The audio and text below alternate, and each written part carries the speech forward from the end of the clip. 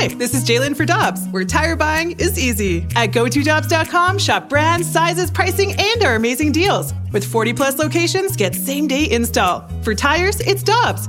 For deals you can use, click on GoToDobbs.com now. Get ready for winter driving at Dobbs Tire and Auto Centers with super deals on tires, including up to $200 on new Goodyear tires, plus oil changes, brakes, batteries, and more. For value and savings, click on GoToDobbs.com today. Time now for Curbside with the voice of the Blues, Chris Kerber. Brought to you by Slyman Brothers, with 5 St. Louis area locations to serve you.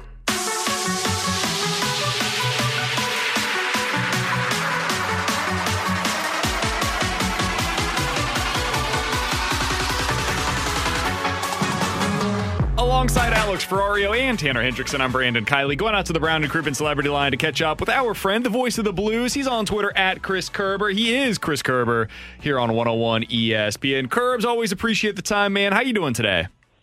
Fellas, doing good. How are you? Doing very well, Kerbs. There's real action taking place. We're getting closer and closer to the trade deadline. Looks like Mark Giordano is going to be held out of the lineup tonight. Ben Sherratt's already being held out of the lineup, right? So there are teams that are clearly starting to pave the way to what we're going to see at the deadline. What's the latest? What are you hearing? What are you anticipating with the Blues?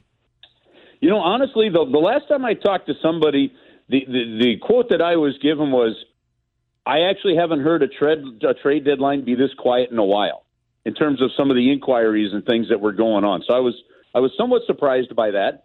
So it will inevitably heat up. I really think, guys, something that we've talked about is going to be the challenge here.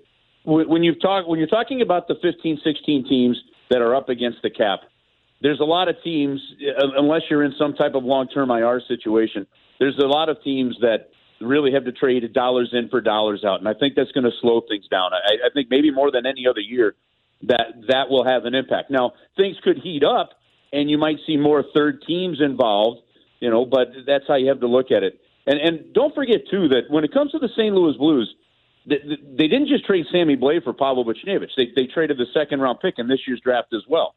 So if the Blues were to decide to go and trade and give up a first-round pick, they don't have a second-round pick. They've got 2 fourth-round picks, but if they gave up a first-round pick, they would not have a pick in the first or second round of this coming draft.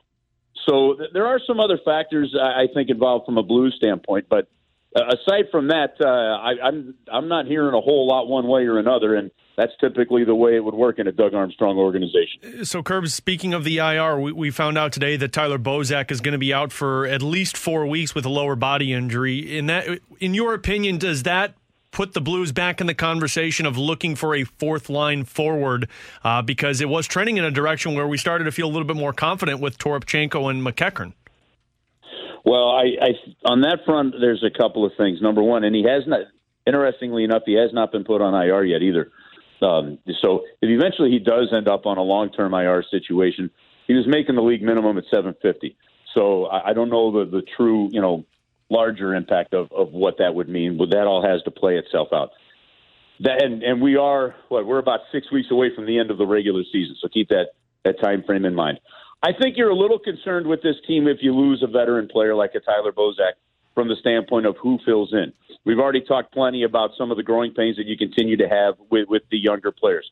It's only been a couple of games with that fourth-line combo, guys.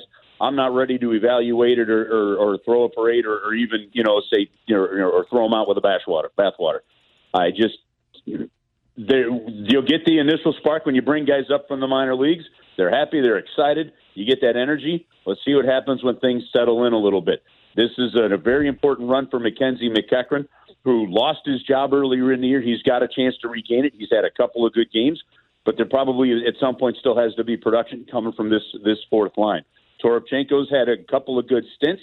Can he stick? It's still a lot of youth and some question marks around there. So whether it be, I think what it can do is it does put the Blues in conversations that if another forward is out there, and it doesn't have to be a fourth-line guy, maybe it's somebody higher up that slots somebody in the Blues lineup down lower, that's something that definitely could help. Depth is still something that every single team craves and wants as you're going towards the playoffs. We're talking to Chris Kerber, the voice of the Blues, here on 101 ESPN, our weekly conversation with him here on BK and Ferrario. Kerbs, I did want to ask you about the defense side because It feels like the market's moving pretty slowly. You mentioned it's as quiet as you've heard it in a while. It kind of feels that way from the news gathering perspective as well. Nobody really seems to know who's going to be connected to who, how they're going to make the money work. And as we've got further into this, I've kind of set my eyes a little lower on the market. Like, for example, a Jacob Middleton, who's making $750,000 for the San Jose Sharks. The reported asking price on him right now is like a second-round pick. That's something that, to me, makes a lot of sense. I know we've talked in the past about how the Blues just need a guy that can make the easy play back there. He's that type of player. What do you see them setting up for when it comes to the defense market? Well, yeah, the problem for me with a guy like Jacob Middleton is I don't see him as a sizable enough upgrade over somebody the Blues currently have. And that, I think, is where a lot of these teams are trying to figure out. The asking price of what's being asked, at least for the time being, for a Sherratt, for whatever, for whomever it may be, is such that you have to put that value judgment on where it is. And if you're the St. Louis Blues, Niko Mikkola, look, he definitely fits in your top six. He fits in your top six. I don't know that a Jacob Middleton fits into your top four, to be honest with you. So I think that's where the depth part has to come in. Is there another? Do you pay a second-round pick, I guess, Brandon, I'm saying, do you pay a second-round pick for somebody that you don't know is going to actually impact your top four? And if that's the case, then I don't know. And I think that's where a lot of teams, to your point of the quietness, are kind of sitting in right now. If they feel the asking price is too much, well, then like we just saw with Major League Baseball, you wait. And we'll see if Montreal's asking price. We'll see if Anaheim's asking price for Lindholm. We'll see whatever asking price starts to drop when they get closer to realize, shoot, we may get nothing for him right now and then lose a guy to free agency.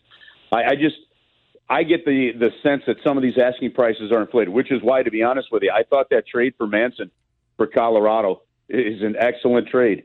Not one that you saw coming on the radar screen. It's not, but they get a good heavy guy back there. That was a heck of a move, and that's more of the Doug Armstrong approach, is what you saw that Joe Sakic did in Colorado. So, Curbs, with that being said, and I know this is speculation, but you do know Doug Armstrong as a general manager and president of hockey ops for the Blues. We just did more likely to happen. If you were to say more likely to happen, Doug Armstrong were to make a splash to get an elite defenseman, or Doug Armstrong make a trade for a depth defenseman, which one would you lean towards? Man, I don't know at this point. I think my inkling is maybe it's more of the depth defenseman.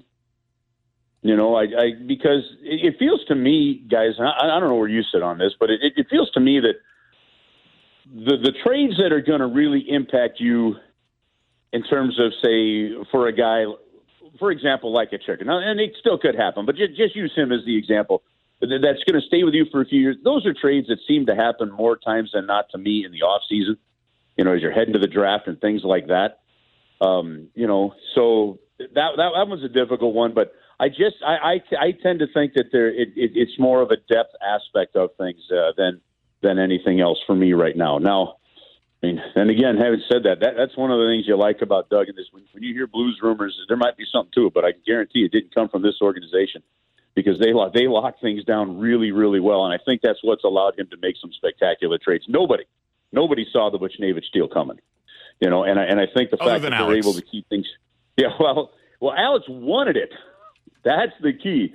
Alex wanted it, but nobody actually saw the deal coming, and I think the quietness of how he goes about things has actually helped him make some of these great deals. Yeah, I that's kind of where I've been at. I said the other day, I think it might even be more likely that one of the players that we haven't discussed at all, that we haven't brought his name up in connection to the Blues, that's going to be the deal that the Blues end up making. Scandella. Yeah, I don't know who it is. I don't know specifically where they play right now, but I can tell you what it looks like. It's a top four defenseman that's making less than $3 million. That's really solid, and we look at it and we're like, oh yeah, that's exactly what they needed. How did we not see that one coming? That's to me the type of trade that I think they end up making, but I don't know who that player is.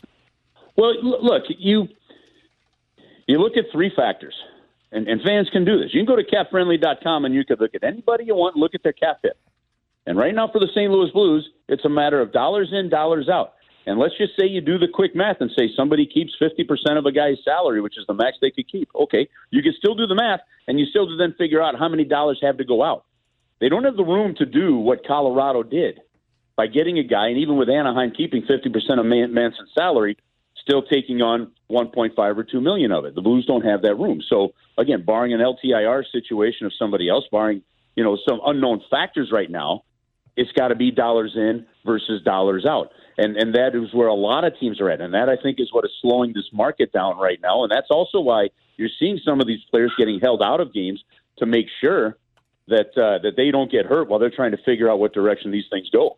Curbs, we appreciate the time as always, man. Looking forward to the call tomorrow night. This should be a lot of fun. Blues versus Penguins. The last time these two teams met, it was a fun game, even though it didn't end up going the Blues' way. Looking forward to hearing that tomorrow right here on your home for the Blues, 101 ESPN, pregame with Alex at 6. Puck drop with you and Joey tomorrow at 7. Appreciate it all as always, man. We'll talk with you again soon.